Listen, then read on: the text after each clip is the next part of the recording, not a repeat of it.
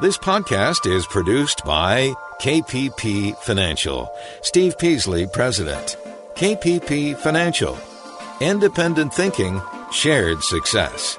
And now today's podcast. You're listening to an encore presentation of Invest Talk.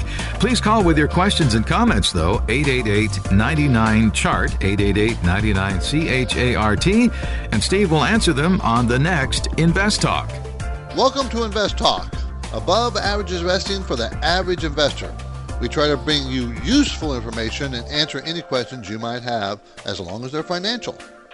888-99-CHART is our number, 888-992-4278. Let's go to Mike in San Jose. How you doing, Mike? Doing well. How are you? Good. Thanks for calling. I have a 401k from a former employer that I'm in the process of rolling over to an IRA with my current broker. However, my broker won't do anything but give me basically house the rollover IRA, as I'm sure is normal. My question is, what do I do with the funds? I have no clue on how to pick the right mutual funds, or what kind of distribution of the funds I should be looking at as far as diversity. How old are you, Mike? Mid-30s. Mid-30s. Okay, so being young, you want to kind of be aggressive. I know it's been very frightening being aggressive the last 10 years, but still, you got lots and lots of years. What to actually pick? If you don't know how to pick individual stocks, Mike, I probably would stick with ETFs, exchange-traded funds. And I probably, if I were you, I'd put maybe 15% of that money in foreign ETFs. They have some, maybe not in Europe. I don't suggest Europe, but maybe Asia, different parts of Asia. They have EWA, which is Australia. EWT is Taiwan. FXI is China. EWS is Singapore. EWH is Hong Kong. You can put a little bit in each one of those, and that would be your foreign exposure. Then for your domestic exposure, you probably would want to do QQQQ with his NASDAQ 100, which is kind of tech. So put some there. And I would just go to the ETFs and buy a number of index funds, and maybe some specialty medical, a little bit of specialty medical, specialty energy, and maybe specialty tech. Those three areas. Okay, so international index funds, technology index funds, and medical. I would put some in the S&P 500, for a broad-based market, and buy a little bit on dips. Don't put it all to work at one time. Just kind of step into it. As the market goes down, if it goes down, you want to buy more, not less. Okay, thank you for your time. Thanks, Mike. Al in Seal Beach. How you doing, Al? I have a managed account with your firm, and then I'm putting the maximum in a 401k, and I'm holding a couple of stocks that I've had forever. Okay. Can I benefit from a Roth? Would that lessen my taxes in the future? And what kind of investments can I put into a Roth? Can I put I-bonds, municipals, T-bonds, T-bills? Yes, you can put anything you want in a Roth. You can put anything you want in an IRA. Almost anything you want in both. How old are you? I'm 44. Okay. The stocks that I've been holding, can I roll those into a Roth? I've had them forever. Where are they now? They're just in a reinvestment plan. No, I don't think you can roll any positions into a Roth or a regular IRA from a normal account. You have to put in cash, then buy what you want from them. Okay. The answer to your question is yes. Why do I say yes? For everybody else, a Roth is something that you open up, a Roth IRA versus a regular IRA. You put money in there after tax. Whereas a regular IRA, your money you put in there, you don't have to pay income tax on. The reason why I'm telling you yes, Al, is because when you get to retirement, and the reason why I asked you at your age, yes, sir. How many years you got left, okay? Right. But when you reach retirement, and you hinted at it, when you're 65, what if you're still working part-time somewhere, and but you want to take money, you need money from your IRA account? It would be wiser to take money out of the Roth then, because you won't have to pay any taxes or income taxes on that money, while you're paying income tax on the money that you're making, you're earning. When you eventually fully retire, the assumption is that you're going to be in less tax brackets. You're trying to keep the lowest taxes.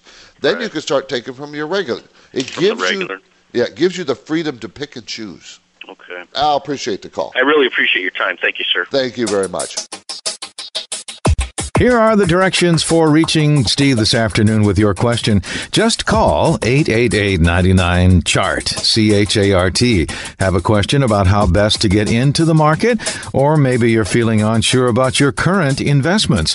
That's what this is all about. This is Invest Talk.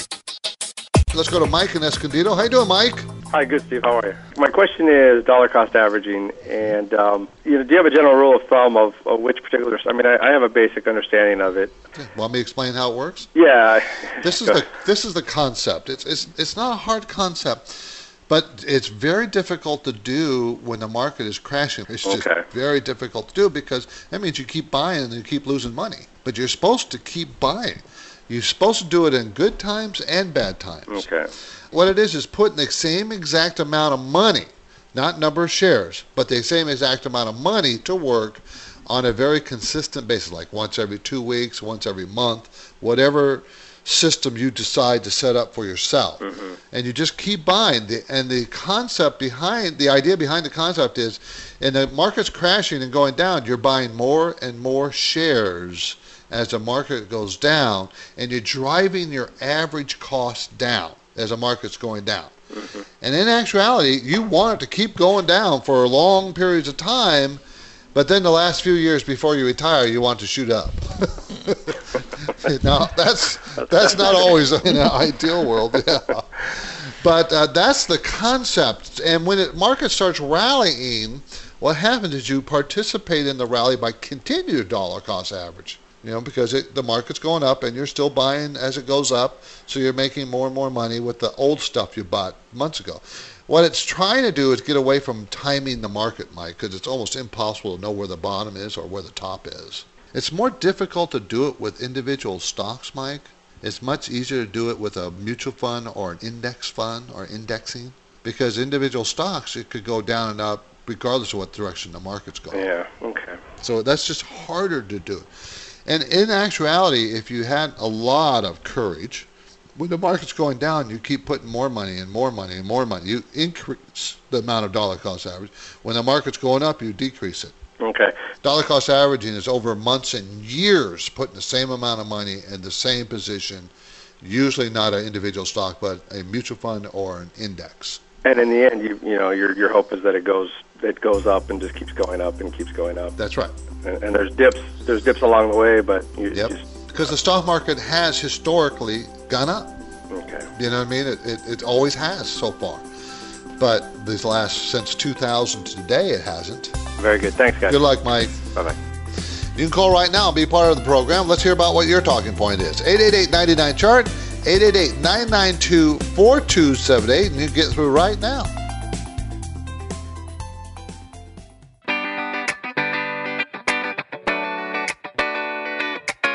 You're listening to an encore presentation of Invest Talk. Please call with your questions and comments, though, 888-99-CHART, 888-99-CHART, and Steve will answer them on the next Invest Talk. 888-99-CHART is our number, everybody. You can reach us. We have lines open, 888-992-4278. Okay, let's go talk to Art in Menlo Park. How you doing, Art? Hi, Steve. Thanks for taking my call. Thank you. I just got a question about my 401k. Okay. When I reach 59.5, I guess you can start taking distributions. Is that correct? That is correct. At 65, I believe you can start. Are you still working at your employer? Yes. Okay, and it's 65, I believe, is the age. You can even take it at 62 in certain circumstances. Again, you need to probably talk to an accountant to get the real answer. Remember, it's not my expertise, but I believe you can take it even younger if you want to. I wouldn't necessarily recommend it, but you could. Oh, okay. Yeah, because actually my question was going to be, when you start taking distributions, can you take varying amounts, or does it have to be one set amount? Okay, good. That's a good question. When you're in a 401k at age, unless it's a Roth, if it's a regular 401k, which it probably is, or an IRA, you have to start taking it at age 70 and a half. And that is if you are not working for them. There are different rules. If let's say you're still working, you're 70 and you're still working.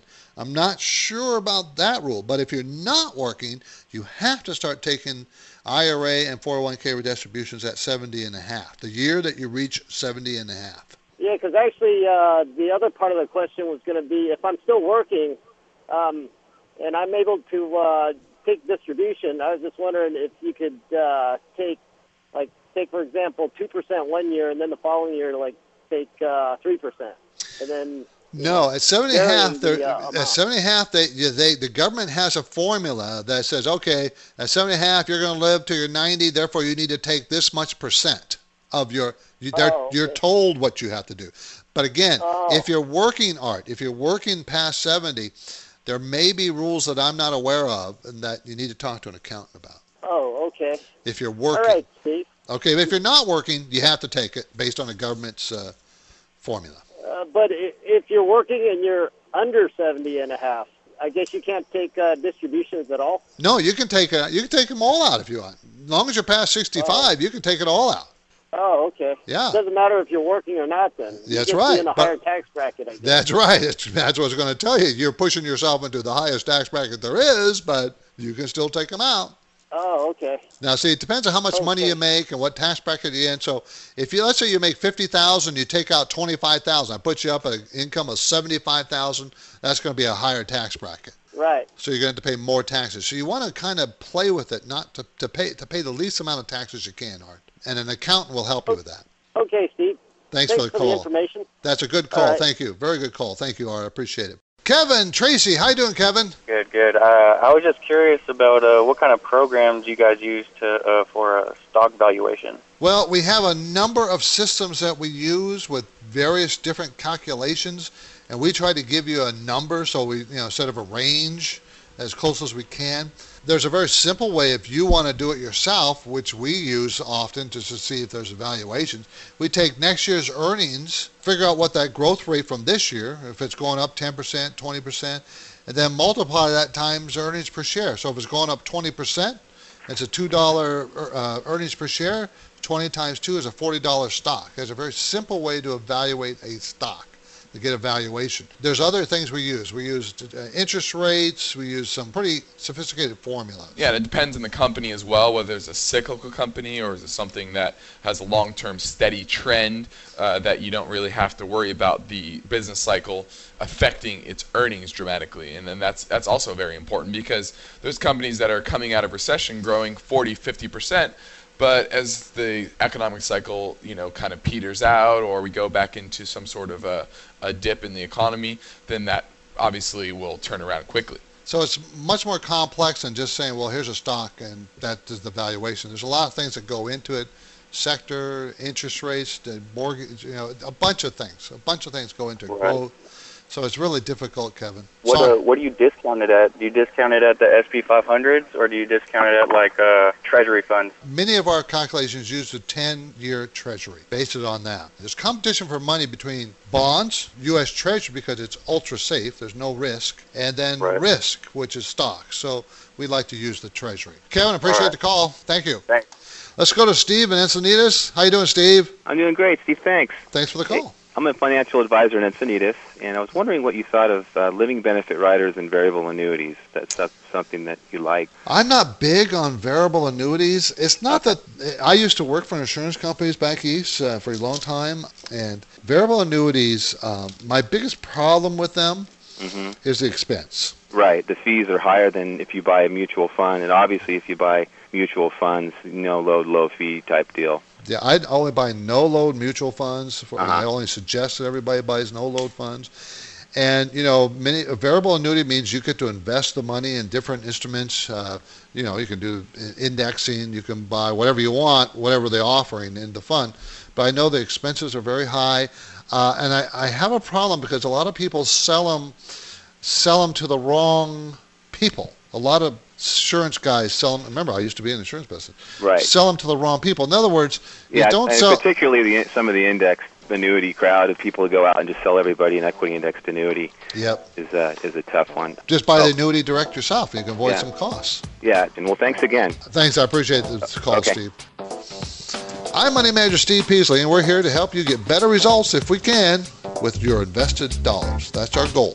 Do you have a question? Check in now, 888-99-CHART.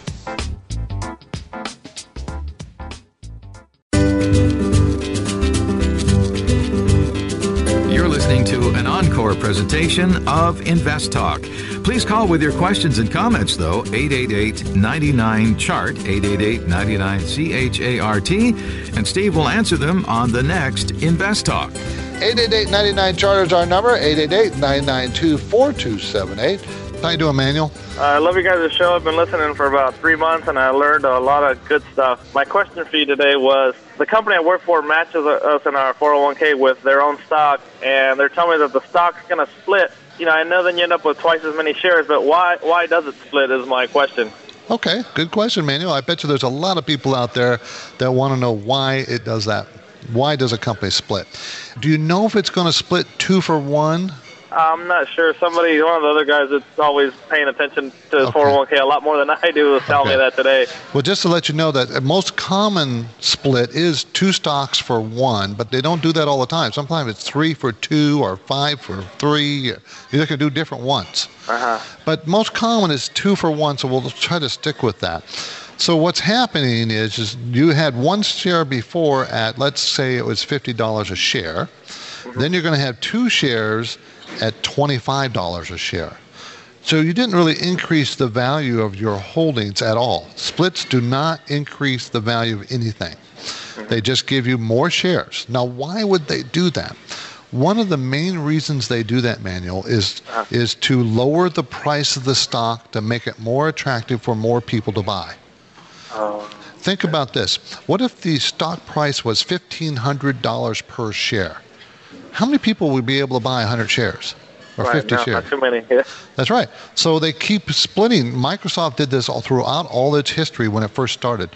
Split 2 for 1. So did Qualcomm. Qualcomm, which is a huge San Diego stock. Actually, I owned Qualcomm before it split, so I have. You can see if it never split, the price would be so high that not too many people would buy it. The most common reason, Manuel, is that they wanted to lower the price to be more attractive to more people. The second reason they do it is to get more liquidity. In other words, if they split it 2 for 1, they have twice as many shares out there to trade. It's more liquid. More people can buy and sell. It's related to the first reason, but that's the only reason why they split the shares. Okay. Does that sound good? Well, that answered my question. Thank you very much. Thanks for listening, Manuel. Appreciate the call. How about if we go to Jim in Chula Vista? Hi, Jim. Hi, how are you today? Good. Thanks for calling. Sometimes I've heard you say the price of a stock is $18.75. Yes. And you're going to place an order? Yes. But you don't buy it for $18.75, you buy it cheaper. We try to, yes. Yeah, we always bid less. Okay, so in other words, when you get ready to do a trade, like on Scott Trade or something, it'll have a bid and ask price? Yep. Okay, I didn't understand that. That's what I wanted to find out. Yeah, our stock market, all it is an auction. Think about it, an auction. Someone is trying to sell you something, and someone else is trying to buy something. You guys got to get together on what price you want to pay for that. Well, you don't want to pay what someone is asking. You know? That's right. You always want to get it cheaper. That's right. We never go to what they're asking. You know, I mean, but it's hard sometimes because we see what everybody is asking. You know, we see the depth of the market where it might be difficult for you as an individual to see it. We know that there's a bid there for this much and a bid there for this much. There's an offer for this much. You know, we see it.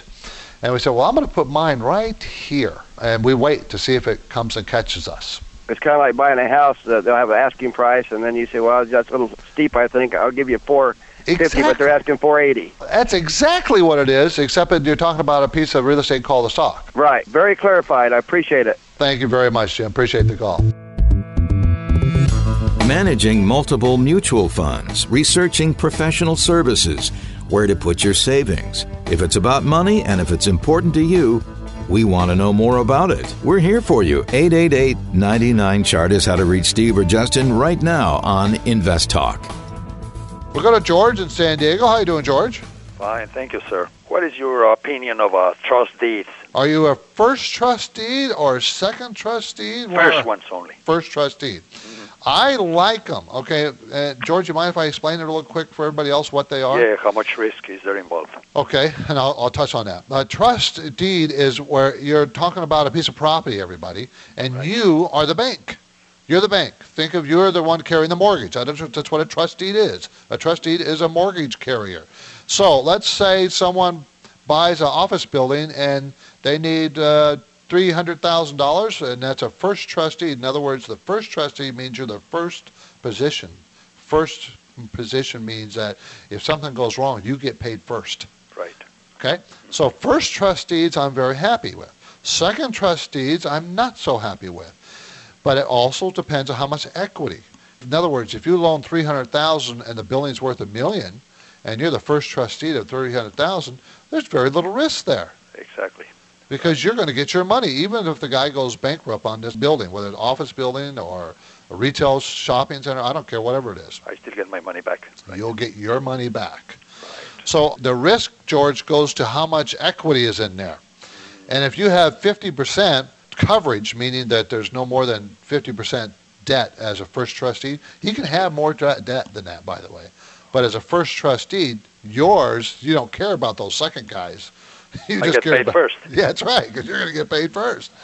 So as long as you have coverage of 50% or more, that's very low risk, in my opinion. Now, it's not that liquid, meaning you can't just get your money tomorrow. That's not going to happen. No. It's a mortgage. They say they only keep the money for 1 year. A 1 year trust deed, is that what they are? Yeah. Okay, because they want to get you out of there, probably because they're paying a high interest rate. High interest rate, right. There's nothing wrong with them, George. The fear is, let's say they go under. Yeah. Okay, let's say that happens. You won't get your money immediately. That doesn't happen. They got to then sell the property. You got to foreclose on them. Oh, yeah, got to wait and wait. Yeah.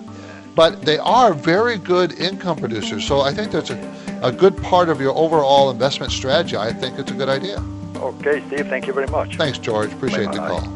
You're listening to Invest Talk, everybody. I'm Steve Peasley. We want to answer your questions. Our listener line number is always ready for you, 888-99-CHART.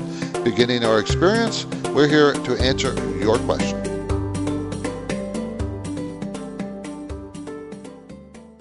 Your typical workday can be very busy. Assignments, appointments, responsibilities, obligations. Sometimes you start early and end late.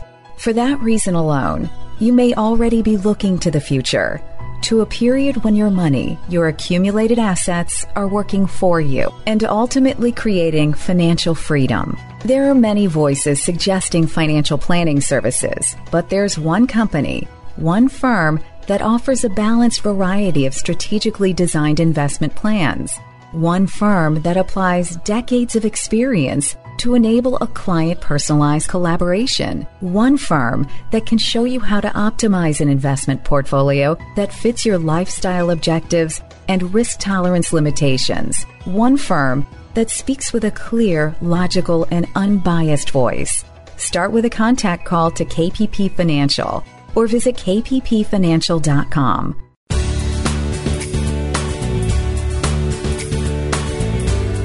You're listening to an encore presentation of Invest Talk.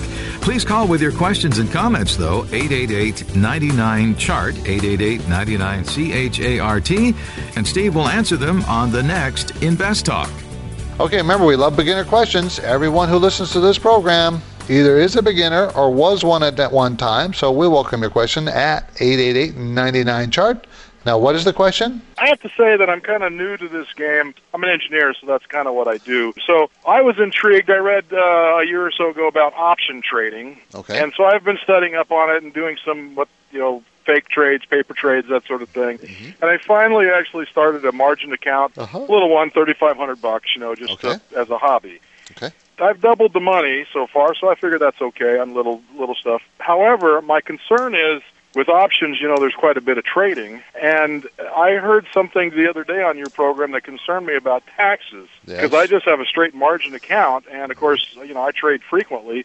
What do I need to do or know about my taxes?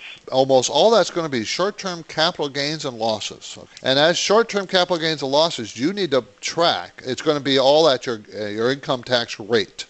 So that $3,500 you made is going to be taxed at whatever income tax bracket you're in. I guess what I'm concerned about is, there's so many trades, and of course the brokerage firm I'm with, you have all the paperwork that trades it. Dan, they're only going to send you what's called a 1099. And that 1099 is not going to suffice for your tax guide. What you need to do is set up a spreadsheet for your buys and sells. Just track every buys and sell cost the date you bought it, the date you sold it, and make a column for short-term capital gains and a column for long-term. And I have a feeling every one of these trades will be under 12 months in duration. Yes. Oh, yeah. So every one of them will be a short-term, so you don't have to have a separate column. So every one will be a short-term. And if you just print that spreadsheet out when you get your 1099 from your brokerage firm and attach it and write Schedule A on it, that's what I do, by the way. And I put, whatever the gain is, hopefully it's always gains, right? That's what we think, Dan. Well, and then write Schedule A on the probate tax box in your tax return and just put the total number and say, see Schedule A. My concern was, I started with, say, just $3,500. Yep. The minimum amount. If I was to lose money, I would claim that as a loss, and if I gained money, that would be a gain. All this other stuff I was worried about, some trades I made lost, of course, and some gained. But it's only on the total at the end of the year that you're taxed. Correct. Right? Your losses always offset your gains, and vice versa. So you never have to worry about that. Thank you. Thanks, Dan. Appreciate the call. Let's go to Eddie in Sacramento. Hi, Eddie. How you doing? Good afternoon. If it's not going to teach me how to make money in the market, where in the heck do I find out the information and get the knowledge that investors acquire? Very good question. You need to start reading. Now, I know that doesn't sound exciting, but I'll give you a couple of books that you can look at, that you can get out of the library or buy, and they're kind of for the beginners, very easy reads, by people who have been in the industry, who've been very successful, and they're written in a fashion to try to give you a feel for how this works. Okay. Go to our website, investtalk.com. A couple of very good books is 1,000 Miles from Wall Street by Tony Gray. And if you can't write these down, you can go to our website. We record our shows at investtalk.com, and you can listen to it. Common Stocks and Uncommon Profits by Kenneth Fitcher. And Peter Lynch has a very good book, Beating the Wall Street, or I would suggest you start with those books. They're very easy, and it kind of gives you a good idea of how this stuff works. And if I can give you one kind of rule of thumb, buy stocks that make money. There's too many story stocks, too many hot tips. Don't do any of that. Buy stocks that have good earnings and are growing their earnings. That's a very simple thing to do. And you can find that out by most websites. So I started trying to read a little bit on some of these books, get a feel for how the market works and why this stock or that industry works and goes up. And you really can teach yourself if you have the interest. What kind of money can a person expect to make in the market? There is an element and a feeling of gambling in the stock market. There is that there. Think about it this way. When you're buying a stock, you're buying a piece of that company. If that company is making a lot of money, you're the owner of that company. The action of the stock price may go up or down. You don't know. But if the company is making money over a period of time, the price of stock may fluctuate differently than the earnings. So what you want to do is focus on the earnings, because eventually the stock price will go up to reflect that increased earnings. It may take time. People think they can get in, get rich quick, and then get out. That's not how it is in the stock market.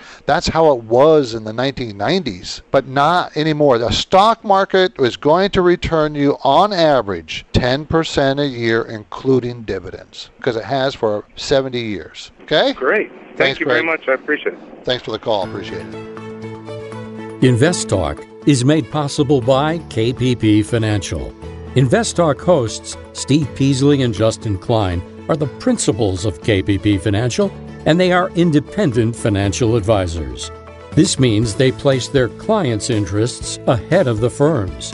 As part of that commitment, KPP Financial practices parallel investing, where Steve and Justin's accounts participate with client investments at equal prices and percentages.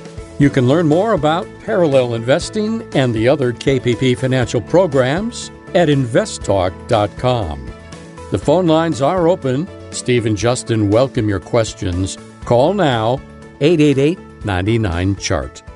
888-99-CHART is our number, 888-992-4278. Let's go to Johnny in San Diego. How are you doing, Johnny? Good. Brand new to the investment market. Okay. So just wanted to kind of get a feel for welcome to the club. What kind of things I should be looking for, and what kind of things should I be looking to invest in. This is the first time you really got into the market? Not the first time. The first time I kind of had a bad experience with it, and so I lost about $1,500. Okay. now I'm just looking around and thinking, it probably is the way to go instead of just sticking the money in the bank because I'm not getting any interest on that. Yeah, the stock market is the best place to invest money. I will say that. But I like real estate too. Don't get me wrong, Johnny. I like real estate. The trick about the stock market is that you don't let emotions control what you do. Don't let fear get you out, and don't let greed keep you in. Mm-hmm. That's the hardest lesson to learn for everybody. If you're going to invest in individual stocks, is that your plan, or mutual funds? Individual stocks, probably. Okay. If you're going to invest in individual stocks, the best thing you can do for yourself is learn how to evaluate a stock price and determine whether it's overpriced or underpriced. You will miss some of the skyrockets like we do, but you'll have a margin of safety if you understand that I'm not paying too much for this stock. I'm not overpaying for growth. I'm not overpaying for earnings. Therefore, this is a more reasonable possibility of going up. I think that's probably the best lesson to learn, is try to figure out how to evaluate stocks. Try to get numbers on what's the stock's worth, and is it too expensive? And stay away from them. Stay away from all the hype that you hear in the news. Make your own decisions. Don't buy other people's tips or other people talking about it. Once it hits the news, Johnny, by the way, once you see it on TV, it's too late. Oh, okay. Too late. Don't buy the top 10 stocks. Don't buy the greatest stocks because they've already moved. That's how they got there. Mm-hmm. Don't buy those. They're very tempting to buy, but don't.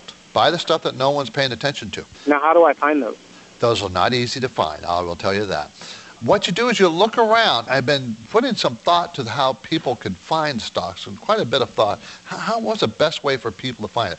And one of the best ways is, what do you do for a living, Johnny? I sell cars. Okay. I don't really care for the car business, but at some point, the parts companies and the companies that make supplies cars with things, they're going to take off before the car business takes off again. The car business never stays in the toilet forever. Okay, right. This doesn't. Take a look around at what you do, your wife does, your kids like or dislike. Take a look around what's hot, what's interesting. When you go to certain stores and they're busy, and what are they selling? That's one way to do it. And Peter Lynch wrote a book on that, and that's how he suggests that you just look around and get ideas. If you do a lot of reading or any reading on economic news or any business-related news, just think, when you read something, what companies are going to benefit from that? What companies are going to suffer from that? Mm-hmm. If you kind of just think in those terms, start thinking about it, give it some thought as opposed to just reading, but then think about what you're reading, you'll come up with some better ideas. You'll come up with some ideas. You will. And there's no thing you can just say, do it this way. It's not. There's no one thing that you can do it. So good luck, and I wish you all the luck in picking out some good stocks. Buy earnings, buy growth, and buy earnings. Don't buy companies that don't make money and don't grow their money. Buy those kinds of companies. Thanks, Johnny. Thank you. Let's go to Sid in Fremont. How you doing, Sid? Hi, how are you? Good. I haven't talked to you in a while. I know. Well, I'm still here. Quick question. Sure. You haven't brought up closed-end funds. Do you consider closed-end products a good option or not? Well, not if you're indexing. What I'm talking about is the index mutual funds or index ETF, because closed-end funds can trade not at the actual price of what they're worth, what those stocks are worth inside the ETF or a mutual fund. They can trade at a discount or a premium, because closed-end funds is a finite number of shares. Therefore, there could be more demand or less demand for those number of shares. And so the price could be above what it should be or below what it should be. And that's what a closed-end fund does. Now, from a strategy point of view, Sid, if you want to buy an index and you can find a closed-end fund that's selling at a discount to the actual value, that might not be a bad way, because at some point it will probably go to either the value or premium at some point, right? Because it's an index. It's just following a bunch of stocks, the S&P 500, and they shouldn't sell at much of a discount or a premium because they're just tracking the index. That's all it's doing. But if something happened where it did sell at a discount, that might not be a bad way to go. Buy it. Sid, I appreciate the call. Thank you very much. Very good. Thanks very much. Let's go to Bill in Pleasanton. How you doing, Bill? I'm doing good. You? I'm doing great. Thanks for the call. I have one mutual fund it's down about 40%. Mm-hmm. That's the meltdown. And it was down, and I just got the quarterly report, and it was down another 8%. Do you change to a different fund, or? Well, what's the description of the fund? It's a Century Growth Fund. Okay. Then what you want to do is you want to compare it. Go to Morningstar.com and compare that particular fund, with all other growth funds. Now, if it's a large cap, small cap, I don't know, mid cap, you need to know that is a large cap fund, growth fund. Then look at all large cap growth funds. If they were down 50% and yours was down 40, I know that's bad. You hate it, and I hate it too. But if it outperformed its peer group, you want to stick with it. If the first quarter this year, the peer group is down 12% and yours is down 8%, you kind of want to stay with it. I know that doesn't sound good, does it? It doesn't feel good, it doesn't sound good. But Bill, long term, if it's outperformed on the downside, hopefully it's outperformed on the upside as well.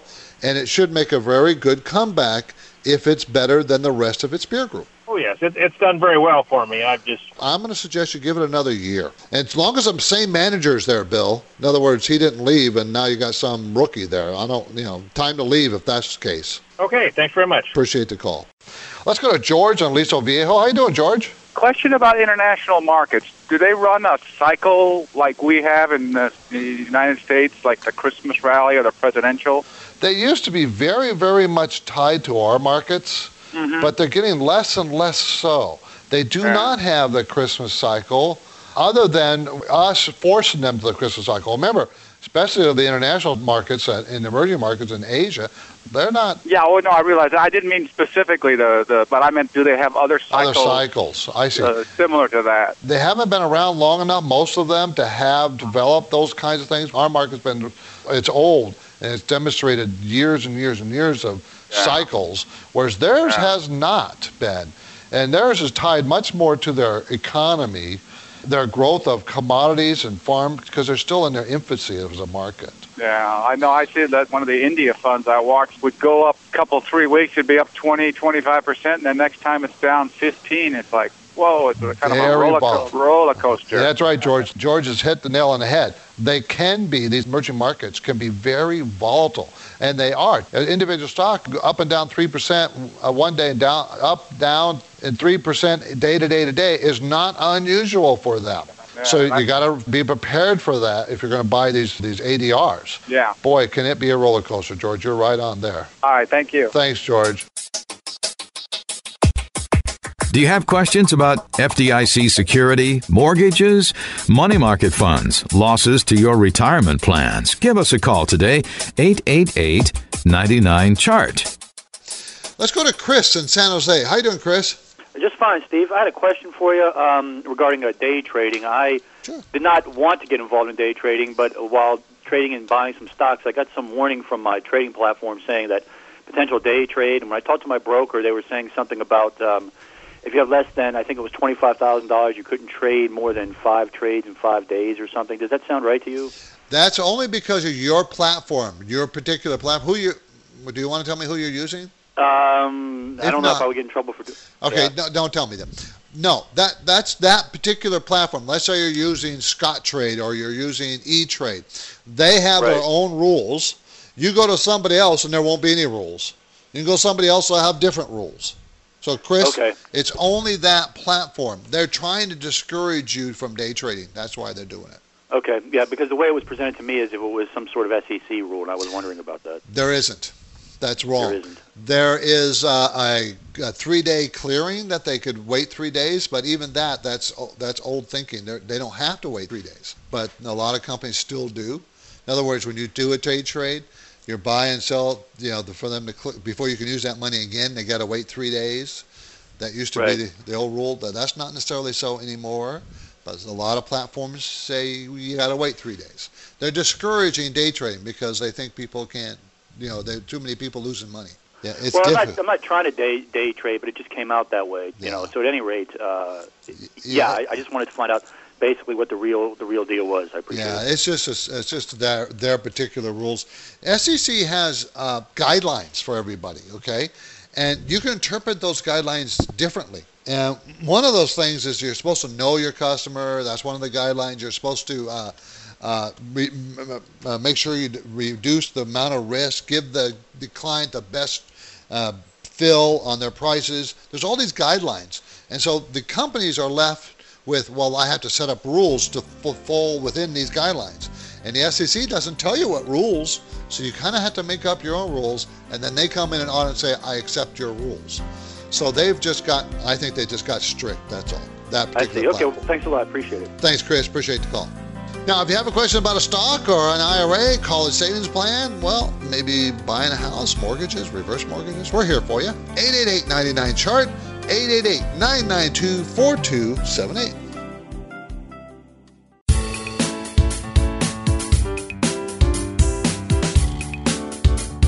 You're listening to an encore presentation of Invest Talk. Please call with your questions and comments, though, 888-99-CHART, 888-99-CHART, and Steve will answer them on the next Invest Talk. 888-99-CHART is our number, 888-992-4278. James in Sonoma. How you doing, James? I'm interested in your comments on closed-end bond funds, particularly the BlackRock funds, only because I have it's for an IRA, and I have absolutely almost zero bonds in my IRA or in my retail account, and I'm getting a little nervous like everybody else is. I'm the same age you are, and I'm just sort of interested in your general comment on closed-end bond funds. 54 years old, a closed-end bond fund. A closed-end bond fund means that he's looking for income from that. The dividend yield, and is the dividend yield supportive by the price? All those kinds of things. A closed-end bond fund means, since closed-in, means that it can sell at a premium or a discount to the value of the bonds inside the fund.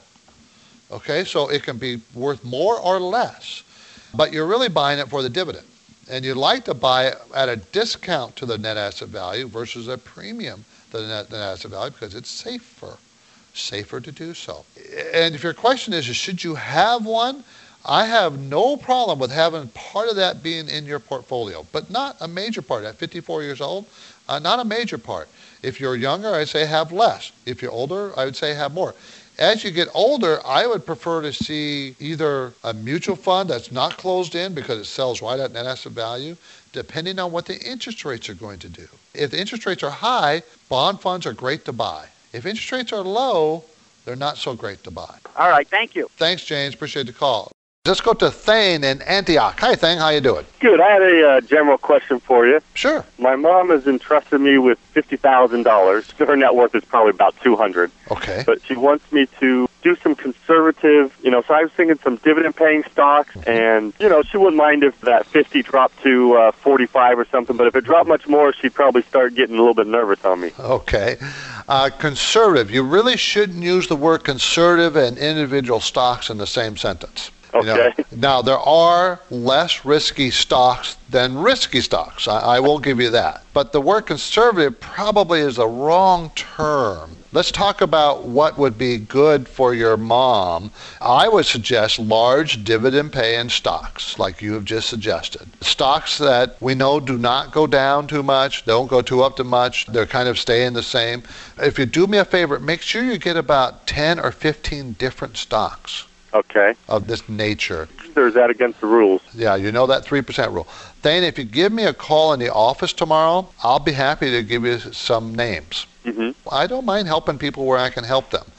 But I can't give names out over the air and just do these. It's just, if you ask me a question about a stock, I'll be happy to answer it. The couple I was thinking was maybe GE and Merck and Pfizer. Those are all well-known, big companies. But these stocks can be volatile, though. Don't think they can't.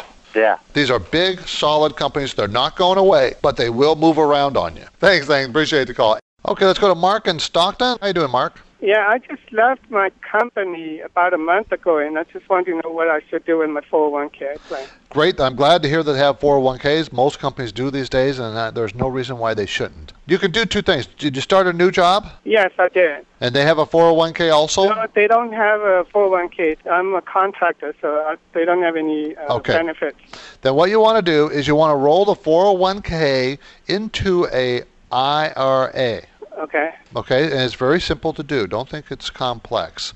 You can roll that into any type of account. You can go to a bank and roll it into a savings account. You can roll it into a mutual fund account. You can roll it into a stock account. Any place you want to, we'll roll it into. And then you can hire somebody to manage it for you, like us. We manage all types of IRAs.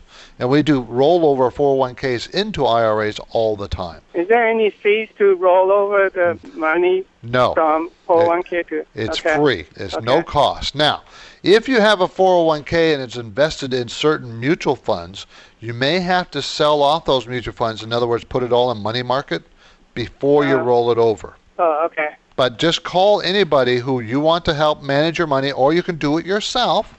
You can go to E-Trade or someplace else.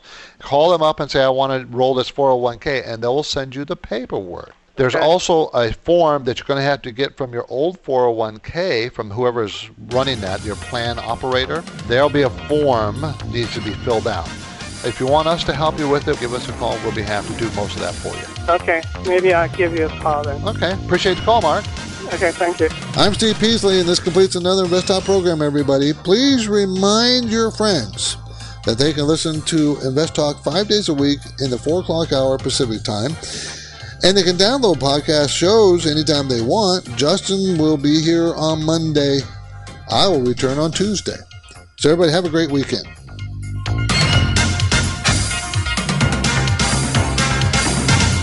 Because of the nature of the interactive dialogue inherent in the format of this program, it's important for the listener to understand that not all comments made will apply to them specifically. Nothing said shall be taken to be investment advice, or shall statements on this program be considered an offer to buy or sell securities. Such advice is rendered solely on an individual basis, and at times will require that the investor review a prospectus before investing. InvestTalk is a copyrighted program of Klein Pavlis Peasley Financial, a registered investment advisor, which retains all rights.